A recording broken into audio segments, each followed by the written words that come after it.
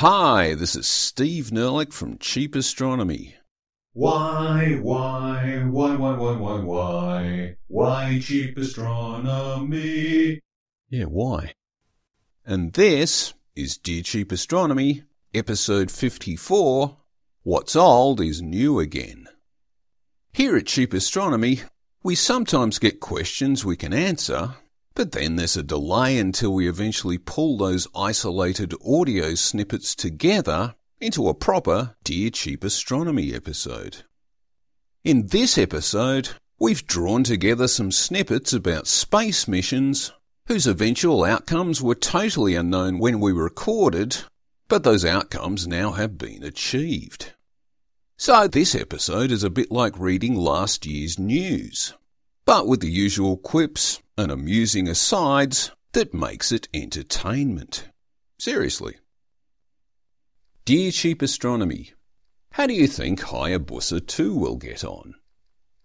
The list of deep space sample return missions is surprisingly short, where deep space excludes any sample returns from Earth orbit or from the Moon.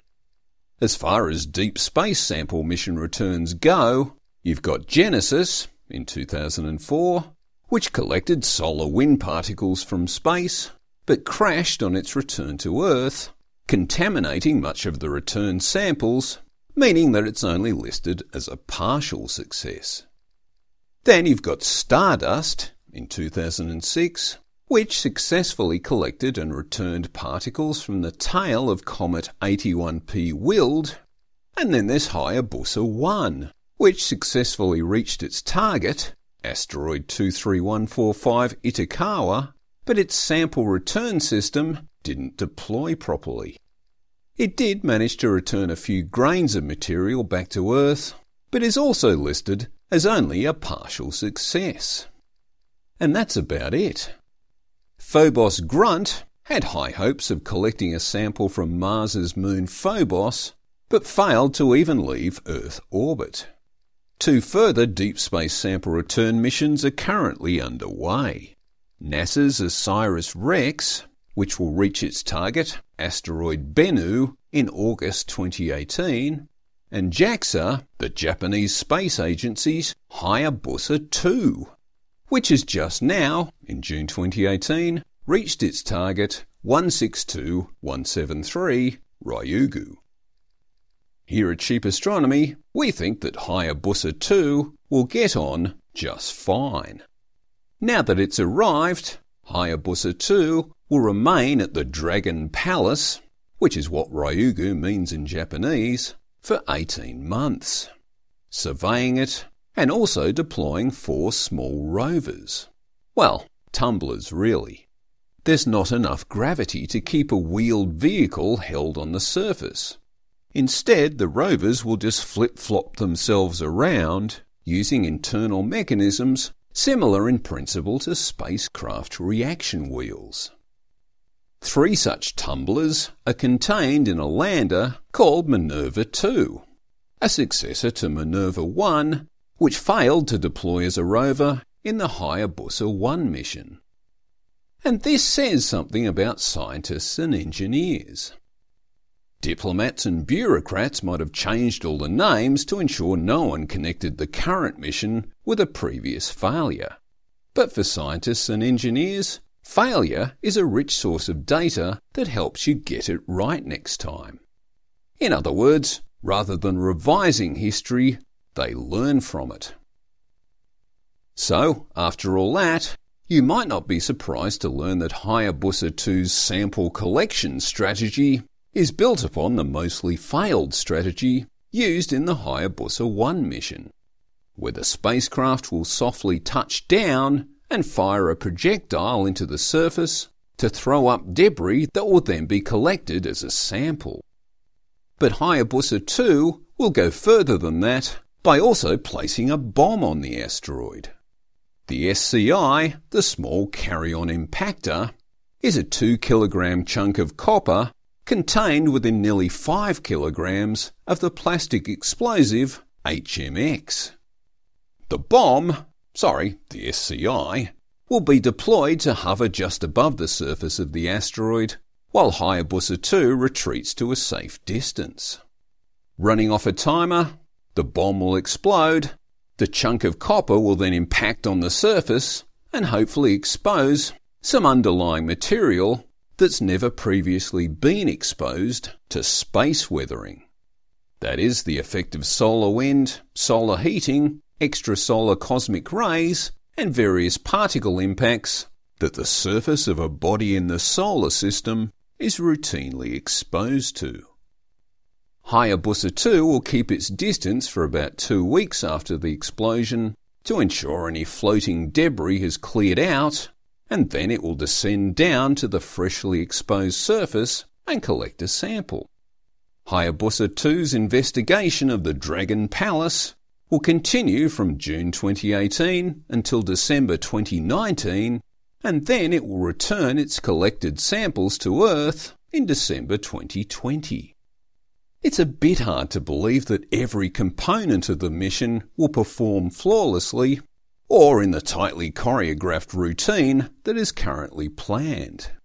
But if most of it, or even some of it, works out, particularly the bit with the bomb, then that will be just awesome.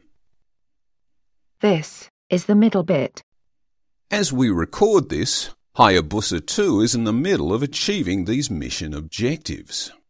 In late 2018, those various tumbling rovers were deployed, and in February 2019, the first sample acquisition was successful, and the impactor bomb was dropped in April 2019, and then there'll be another sample acquisition in July 2019, before the spacecraft leaves Ryugu, the Dragon Palace, in December 2019, and hopefully then returns its samples back to Earth. And now on to another old news item. Dear Cheap Astronomy, what do we know about New Horizons' next target?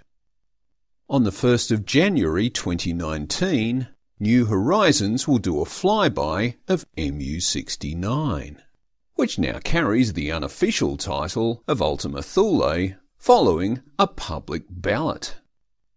The name Ultima Thule hasn't yet been endorsed by the International Astronomical Union, and it will be the New Horizon team's privilege to seek the IAU's endorsement of a final name after the flyby happens.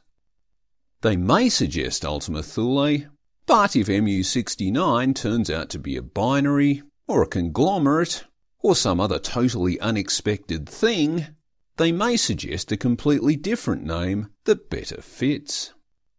For the record, the most popular name in the public ballot was Mjolnir, spelt Mjolnir, which is Thor's hammer. Ultima Thule actually came 7th in the ballot, and Kuiper McKuiper Beltface didn't even make the shortlist. Anyhow, its current complete name, 2014 MU-69, comes from its discovery by the Hubble Space Telescope in 2014. The object was then estimated to have a diameter of between 30 and 45 kilometres.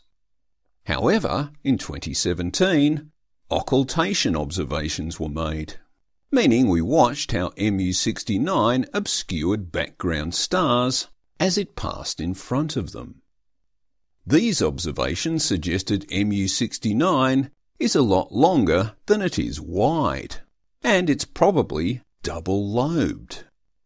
Current thinking is that MU-69 is a contact binary, meaning that long ago, two smaller objects met and loosely joined in a gravitational embrace, one that was strong enough to keep them together, but not strong enough to completely merge them.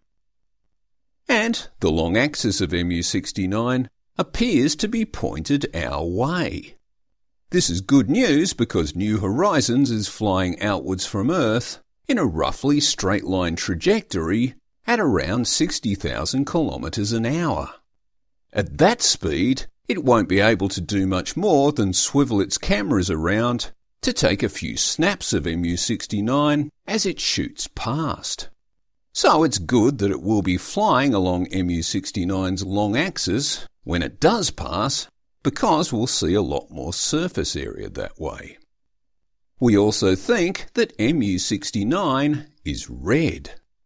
This is apparently characteristic of what are known as cold classical Kuiper belt objects, KBOs. These things are called cold classical KBOs because they follow circular orbits around the Sun that are well outside the orbit of Neptune. And they're classical because they were the first class of KBOs to be found. The other main class of KBOs, Plutinos, follow more eccentric orbits that, like Pluto, occasionally bring them within the orbit of Neptune and hence bring them a tiny bit closer to the Sun. So it's thought that cold classical KBOs are less affected by temperature swings than the warmer Plutinos. And for that reason, cold classical KBOs may be the most unchanged objects in the solar system. And current thinking is that any such unchanged objects in the icy outer regions of the solar system should be red.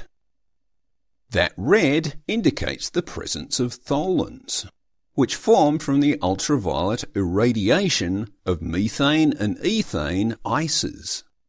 So tholins should be present on the surfaces of both cold classical KBOs and Plutinos. But remember, New Horizons close-up snaps of Pluto showed only patches of red across a multicoloured and relatively fresh surface. That unexpectedly fresh surface might be because of glacial melting or some kind of ice-based plate tectonics. So since MU69 is not a Plutino, but a cold classical KBO, we think its surface will be uniformly red, because it doesn't experience much in the way of temperature swings. Well, it should be uniformly red, apart from some cratering. Anything sitting out there for billions of years is going to get hit by odd random impacts every now and again. And in the absence of any Pluto-like resurfacing events, those craters will remain as a permanent record of all those past impacts.